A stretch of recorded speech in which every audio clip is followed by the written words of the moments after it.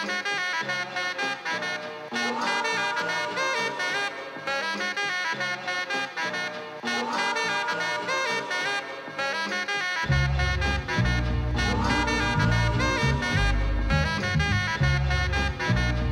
listening to Rivals of the East. Welcome back to Rivals of the East. I'm your host, Buzz, with co-host Sean. Sean, what a day, my friend. You know, everything happens for a reason. Oh, is that? Yeah. The And do you want to know why I say that? Why? Because we were supposed to record last night, and as I was pulling triple duty and taking care of my sick family, I passed out and got some sleep, and I woke up this morning, and lo and behold, it was definitely a Twilight Zone, because typically in an AFC East fashion with scandals, usually I would be asking you what's going on, being a Patriots fan, but today is a little bit different, Sean. You're on the other side of the aisle being a Patriots fan, and here I am sitting here with this whole thing with Stephen Ross and the Miami Dolphins that broke today. We'll get to that. Essentially, got caught tampering with Sean Payton and Tom Brady, which we spoke about before, and which was broke earlier this year by Mike Florio over at Pro Football Talk. Before I get into reading some details on this, Sean, what are your initial thoughts and reactions when you see breaking news: Miami Dolphins stripped of a first round, a third round, fined $2 million, and our owner, Stephen Ross, is suspended for 6 games? Same as Deshaun Watson, by the way. What do you Not think of enough.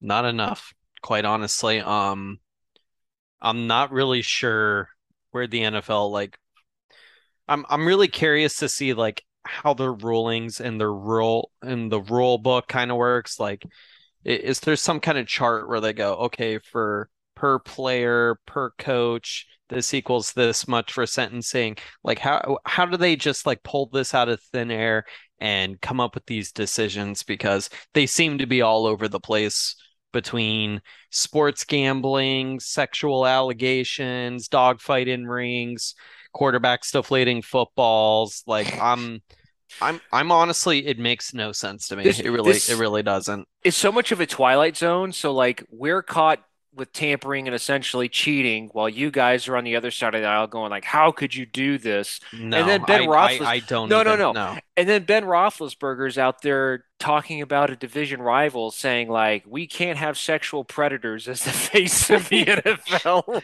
Well, I'm like, you what? even have Robert Kraft coming out and saying this is an embarrassment by the NFL, and I just Mr. Rub and Tug himself. And I just go like this, I mean, it was consensual in his case.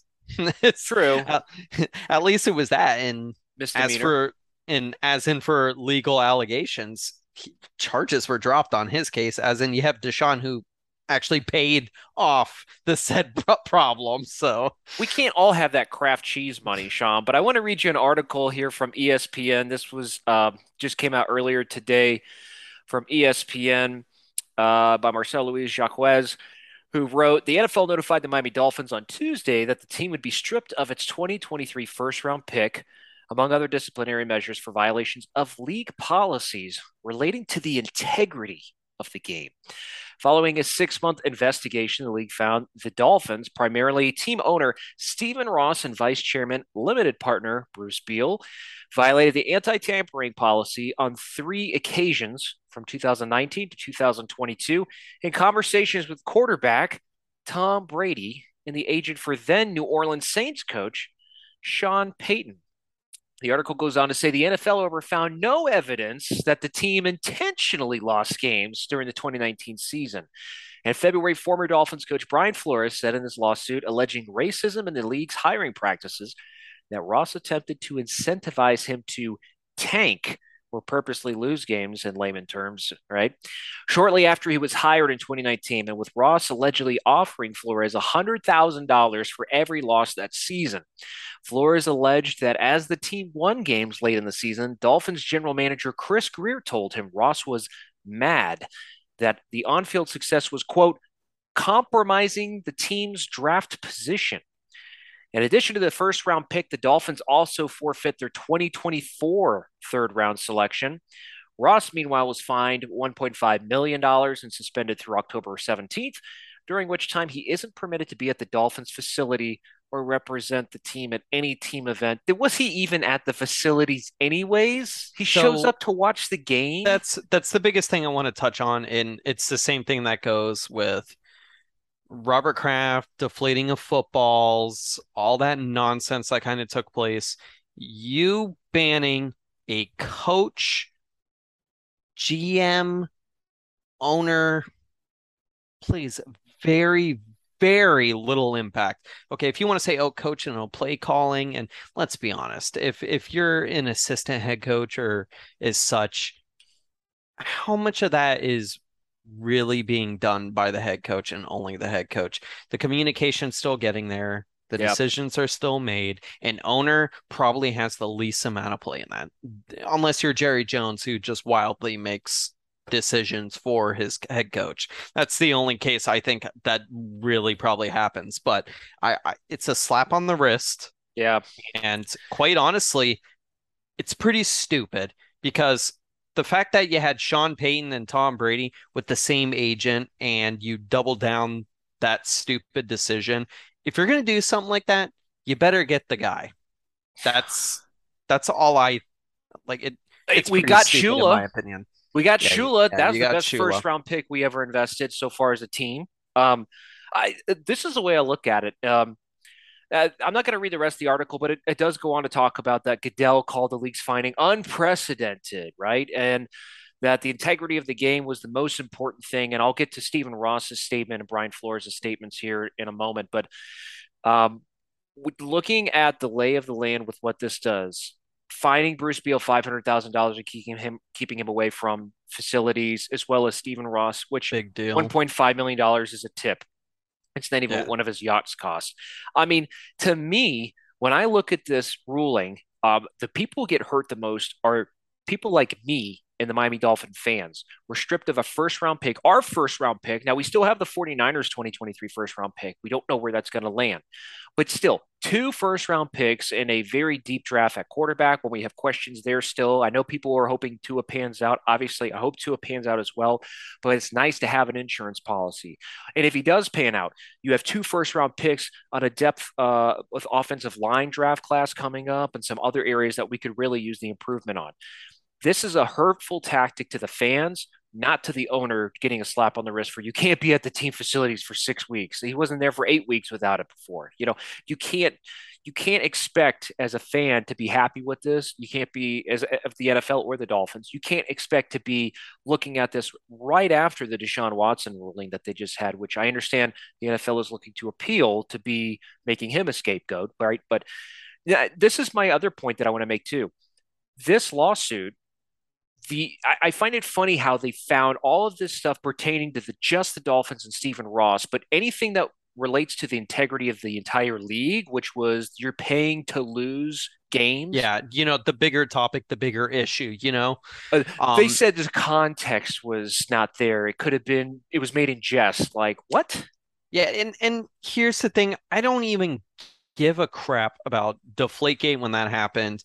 The bogus 3, there's science in elementary done that explains exactly what happened in that situation, but that's besides the point. The point is that they made an example of the Patriots. They took a draft pick, they took money, and they suspended Tom Brady for maybe in a way of affecting the integrity of the game. So they made that point then that it was very serious. You had a player, Calvin Ridley, who was betting on his own team. Yeah, minuscule amount of money. Yeah, it was pretty stupid. 14 games? Not 14 games, stupid. Where's the correlation between those two? And then you have, Ross, who, as an owner, it's just you're a bumbling idiot, a buffoon, to come out and go, well, at least I didn't get charged with, being racist, discrimination, or the fact that we're purposely trying to lose games. But yeah, we're pretty upset with the ruling with the draft picks and tampering. You're upset with the fact that you got caught. You don't give a crap that you did anything wrong. Right. And I still think in the Brian Flores case, that is more than a coincidence that there was a specific amount of money. The conversation between him and Greer, like there's crumbs. There's crumbs there. Yet Brian Flores didn't construct this to get back at a team that he was looking for a job. Why would you do that unless you felt there was some real wrongdoing going on there? Why would you hurt your potential to be a head coach somewhere else? It doesn't make sense. It doesn't. And I'm going to read both statements real quick, Sean, from Stephen Ross and Brian Flores. First being from Stephen Ross. Stephen Ross put this out today to issue a statement that says, quote, "The independent investigation cleared our organization on any issues related to tanking and all of Brian Flores' other allegations. As I have said all along, these allegations were false, malicious, and defamatory, and this issue is now put to rest. With regards to tampering, I strongly disagree with the conclusions and the punishment. However, I will accept the outcome because the most important thing is that there be no distractions for our team as we begin an exciting and winning season. I will not allow anything to get in the way of that." End of quote. Now, before we break that down, Brian Flores also issued a statement. This is the dynamic you can see in the difference between both of these statements, right? So that was Stephen Ross's statement. Here's Brian Flores saying, I quote, "I'm thankful that the NFL's investigator found my factual allegations against Stephen Ross are true. At the same time, I am disappointed to learn that the investigator minimized Mr. Ross's offer and pressure to take games, especially when I wrote and submitted a letter at the time to Dolphins executives documenting my serious concerns regarding this subject at the time, which the investigator has in her possession. While the investigator found that the Dolphins had engaged in impermissible tampering of quote, unprecedented scope and severity, end of quote, Mr. Ross will avoid any meaningful consequence. There is nothing more important when it comes to the game of football itself than the integrity of the game. When the integrity of the game is called into question, fans suffer and football suffers, end of quote. So they basically both saw the ruling and got two different views out of it. So which is it? Brian Flores is clearly more concise and more concerned about the bigger picture. I just wish the NFL could understand that. But let's be honest. I'm not stupid. You're not stupid.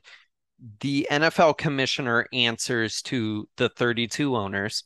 Stephen Ross is an owner. So unless all the other owners at that table make the same decision and decide that Stephen Ross is no longer, fair to be put there, and they force him out and make him sell the team, which seems to be the case, that they think he's valuable enough that they kept him around, because it wouldn't be the first time that owners have sat at the table and have looked at someone and say, this guy's got to go.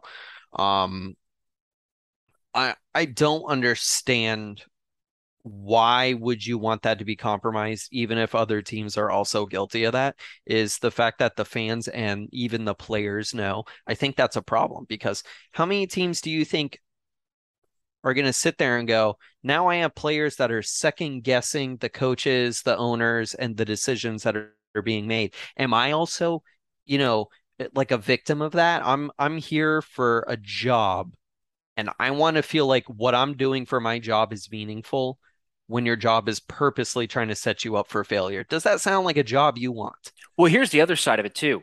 What this clearly states, okay? And listen, regardless of what you think as a football fan, or especially a Miami Dolphin fan of Brian Flores, all right? If you think that firing him was the right choice based on poor offensive decision making, I can agree with that. If you believe that he had a bad relationship with Tua Tagovailoa, yeah, he did have a bad relationship with them. So if there's merit to those things, obviously there are, and you believe that it was the right decision because of that, that's fine.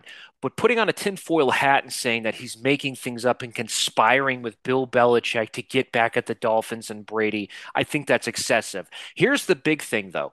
When I'm looking at this statement, by this press release, by the confirmation of these stories of the tampering going on with Tom Brady, which was more extensive than I thought. Back to before Tom Right. Brady got his get out of jail free card from the Patriots 3 days prior to that, by the way. So just to add a little sprinkle on that, I did Yep. see a little piece on that is actually when the 2019 comment did come up, there are reports that are actually saying that the Patriots countered offered a 2 year, 40 something and change million, and that is a ghost contract, didn't exist, Yeah. apparently. They did that and threw that offer out there just to make it seem like they gave a crap and they actually wanted to retain his services, but that was found to be patently false.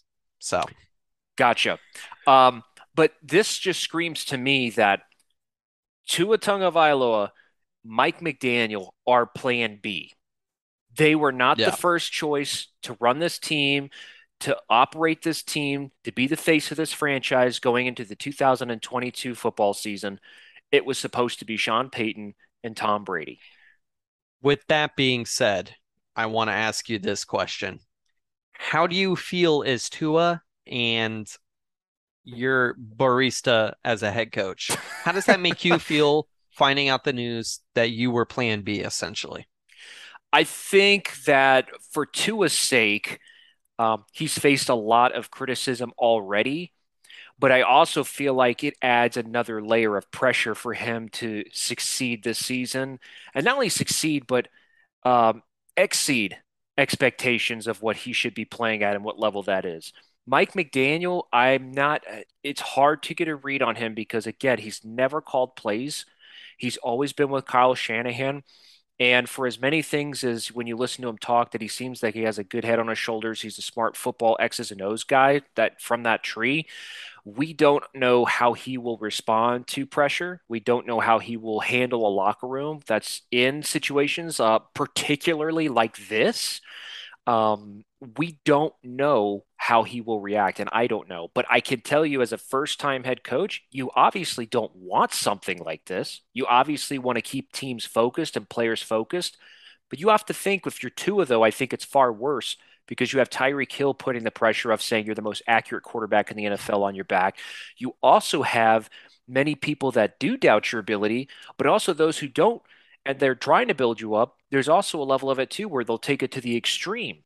I think what we're going to see this season is it really is a make or break season for us as a franchise because if we don't have the success that we need to have with Mike McDaniel and Tua at the helm, I would not be shocked to see major changes in the 2022 going into 23 offseason. I don't know if Tom Brady and Sean Payton will even be on the table because of this. I highly doubt it. But I think it could potentially, if we don't have this work out, if Tua doesn't perform, if Mike McDaniel doesn't get to that level as a coach that people are saying he can be, then this franchise is going to be in a bad, bad position for the next 3 to 5 years at least, because our capital to move up next offseason to snag that quarterback that could potentially be that replacement we're looking for, that's out the window. It's going to cost us a lot more. Plus the picks we gave up for Tyreek Hill in this draft coming up Yeah. in 2023. So I think it adds an extra layer of pressure for both of them, particularly for Tua to perform. That's how I look at it. Yeah, there's a ton of pressure just on Tua just for his past performance, his injury status since the time he was in college coming out. It's unless he proves them wrong, this pressure is can't be considered anything other than negative. Um, Now, unfortunately, the league took an L on this. The players took an L on this. Tua took an L on this. McDaniel took an L on this. And the fan base ultimately took the biggest L, I think, with this situation. Nothing good is coming from this. You didn't get Tom Brady. You didn't get Sean Payton. You lost picks, and you're stuck with your worst option, essentially. And I look at it this way. You put it out there how many times it said, this is our quarterback, Tua. Right. After Brian Flores was not there, after he was fired, there was a lot of PR work to say Brian Flores is this Yeah, particular type of they guy. threw the dirt on him essentially. They aired out all the laundry, right, wrong, or otherwise. That's doesn't matter. What matters is that that was the PR campaign they ran. And what did they do? They doubled it down and they came back and they said, we support Tua. Tua's our guy. We don't want anybody else. Well, clearly that's a lie. Yeah. We wanted Mike McDaniel. We felt he's the right choice for this organization when they did the hire earlier this year. We needed a fresh face. We needed somebody who's going to come in and invigorate and reinvent. No, it wasn't. Guy with no experience. I mean, come on. If anything, that just tells me, do you know who our choices were? When the Dolphins were dragging their feet through the hiring process, they were the slowest to move team, one of, if not the slowest, the only slowest team, excuse me, being the Houston Texans because they were under their own type of pressure and scrutiny. But you had the Dolphins dragging their feet. Our choices were Kellen Moore, Mike McDaniel. Dan Quinn backed out. Vance Joseph was on the table, but not in a serious way because that experience has already been there with him as the defensive coordinator under Adam Gase as the head coach. So our realistic options, we were down to Kellen Moore, the offensive coordinator for the Cowboys, and Mike McDaniel, who was the first-year offensive coordinator for the Niners, but did not call plays. Kellen Moore calls plays. So why would we go with somebody who has less experience? Well, you can make the case and say we wanted somebody with more of a run game focus who came from a certain coaching tree that we might trust more, that we believe in a little bit more. That's fine. But with this lawsuit, with the tampering that's going on, I can't help but feel like you just hired this guy as a placeholder. That's just how I look at it. Like, you hope, hey, let's throw it at the wall and see if it sticks. If it does, great. We look like we're genius, right? But if you look at it and say, if it doesn't stick and it just slides down the wall all the way through 18 weeks of the season, now you're going to be in a worse position because you can't even go after the two people that you tried to. And what you get to show for it? You lost 2 draft picks, valuable draft picks, and $2 million. Come on. Yeah, do you know who took the win on this out of all this? Who won on this? I would say probably the Bills. I was saying Bill Belichick. I mean, Bill Belichick, the Bills, all the Bills. I mean, come on. He accidentally sent out the text that went, whoops. Now, Brian Flores, whoops. We're one, and that's okay. If I'm going to put a tinfoil hat on for something, it would be for Bill. I think Bill's smart enough to be able to do something like that. It almost sounded too coincidental.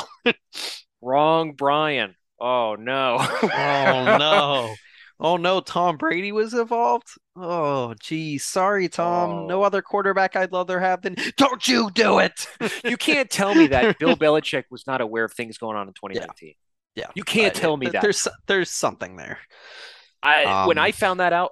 let's talk here real quick, Sean. I break this down for a timeline of events real quick before we get into what it means for really the Dolphins as we headed to this season, the offseason. So this whole thing, according to the reports that came out from the investigation, say that the initial tampering happened with Tom Brady. That was in August of 2019. At that time, he was still a New England Patriot. He was under contract. Of course, he was entering his final season as a Patriot. He was approached then, obviously, from the sounds of it, from reports, from the timeline of events, he pretty much made up his mind. Miami was pretty much going to be it. He's really good friends with Bruce Beal. His wife, Giselle, is really good friends with Bruce Beal's significant other. I mean, it just makes sense. They've been talking for quite a while. If we look at the next point of contact, we look at tampering that happened in 2020 while he was on the Bucs. Again, we're still looking at this timeline events that it's still consistent. They're still staying in contact, right? 2021, the same thing, as well as this past January. But if we look back to 2019, Brian Flores was brought in as the head coach of the Miami Dolphins, and possibly the worst roster that we've ever had as a Miami Dolphins team. We finished 5-11 that season. We wind up beating the Patriots. We have Ryan Fitzpatrick at the helm at quarterback.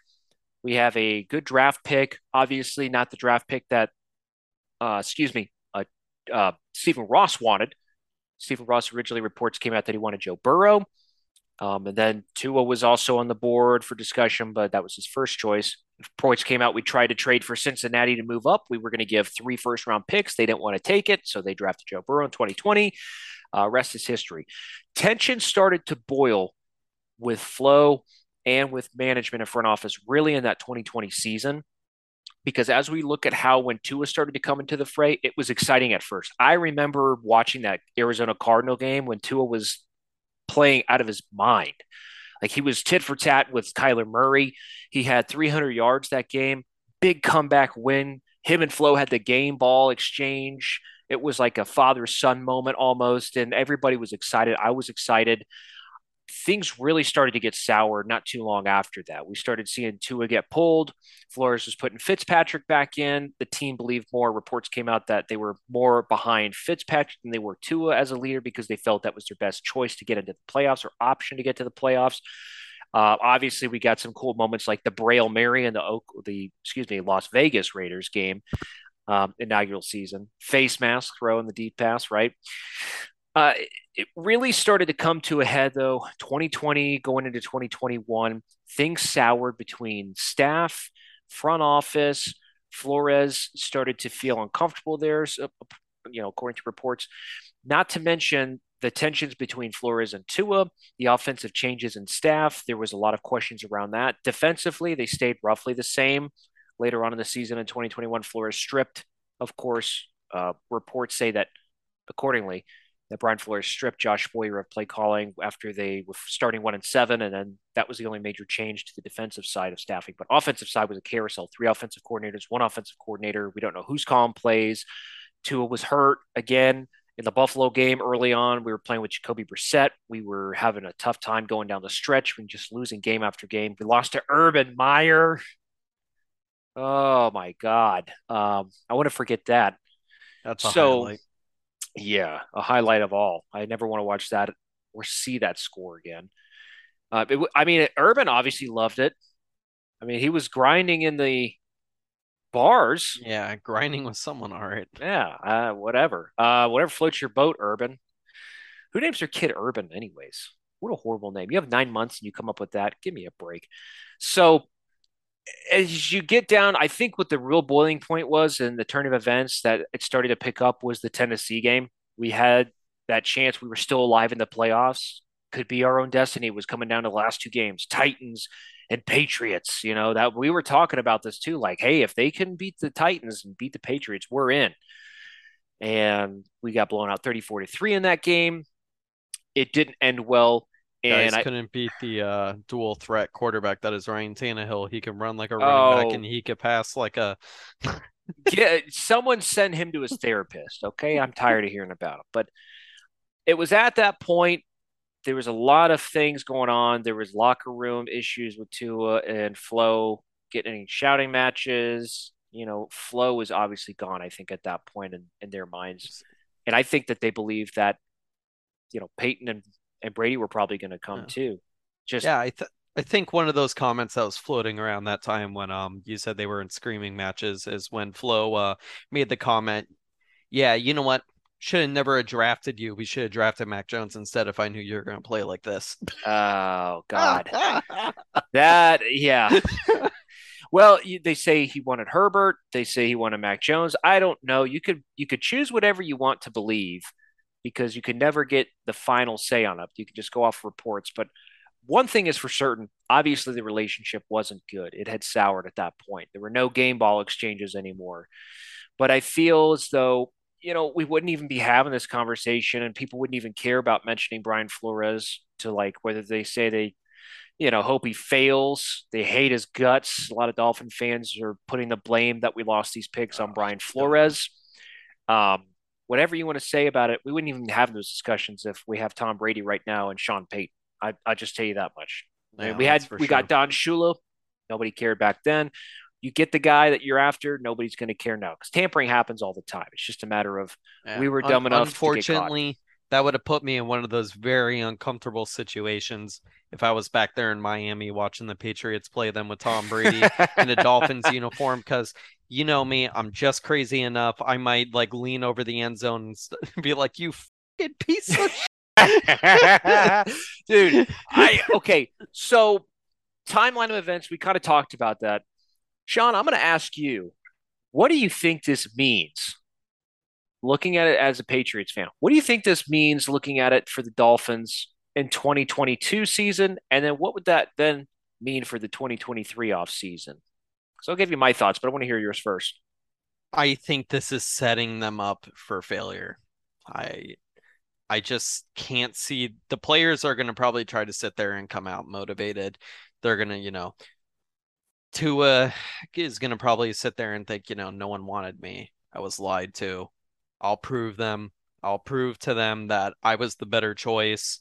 I don't think that's going to happen. I think the pressure is actually going to collapse, and I think it's going to be mentally frustrating to him and the team.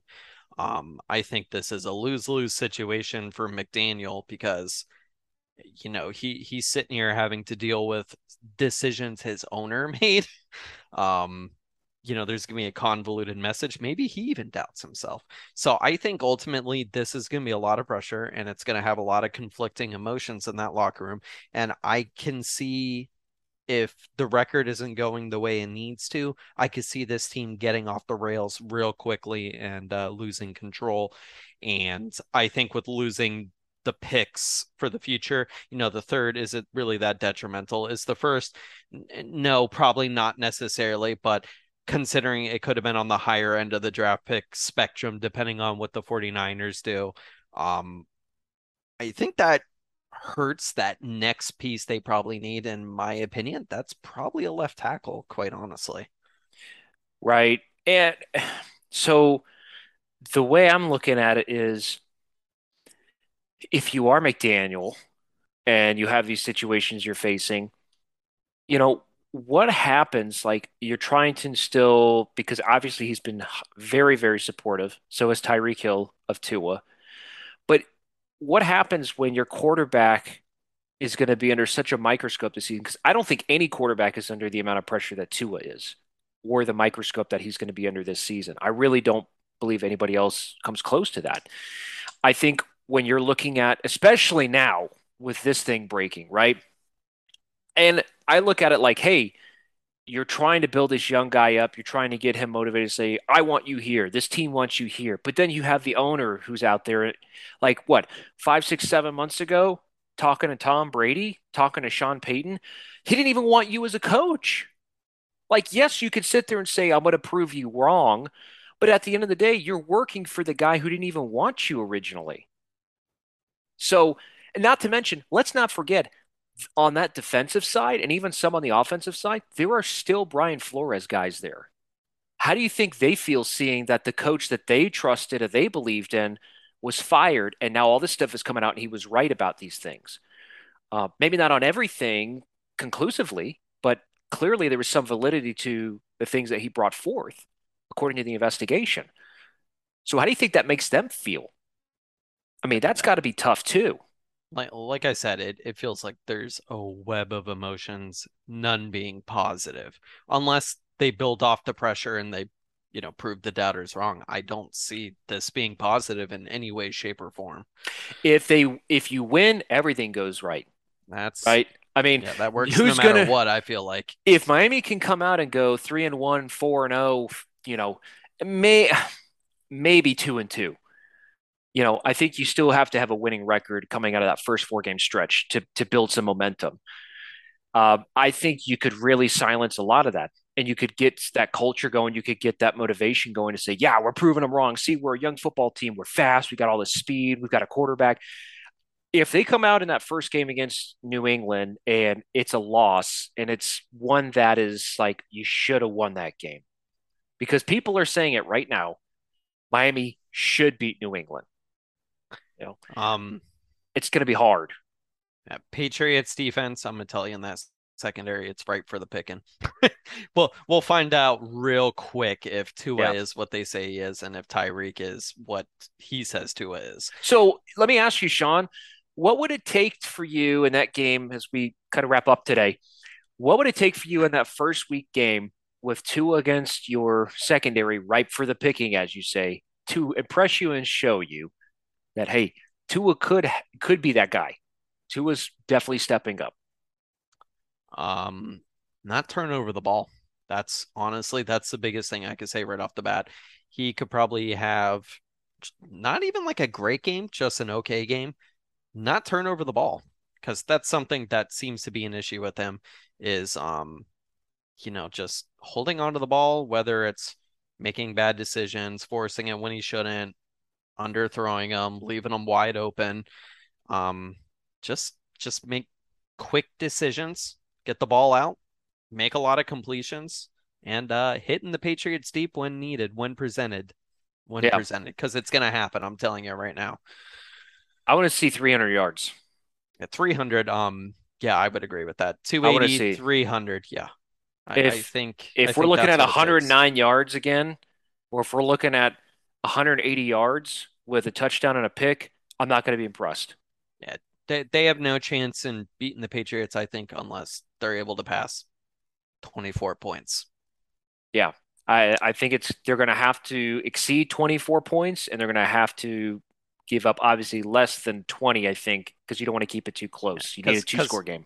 Because honestly, I think the Patriots are probably like a 22, 23 point team this year average. I think that's what we're going to see. Nothing great, nothing special. Gets the job done most days if you can, Winnable. keep it clean, not turn over the ball like crazy like we've seen in past years. Right.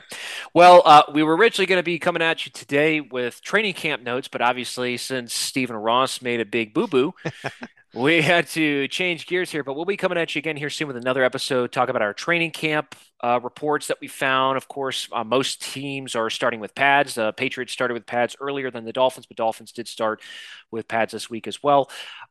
Again, you can find us. We're going to be putting this episode on YouTube in full, so you can check us out on YouTube. We are on Instagram, Podbean, full episodes as well on Apple Podcasts too. Appreciate the follow. Give us a review as well as subscribe or like. Besides that, we appreciate everybody's time. And until next time, everybody take care. See ya.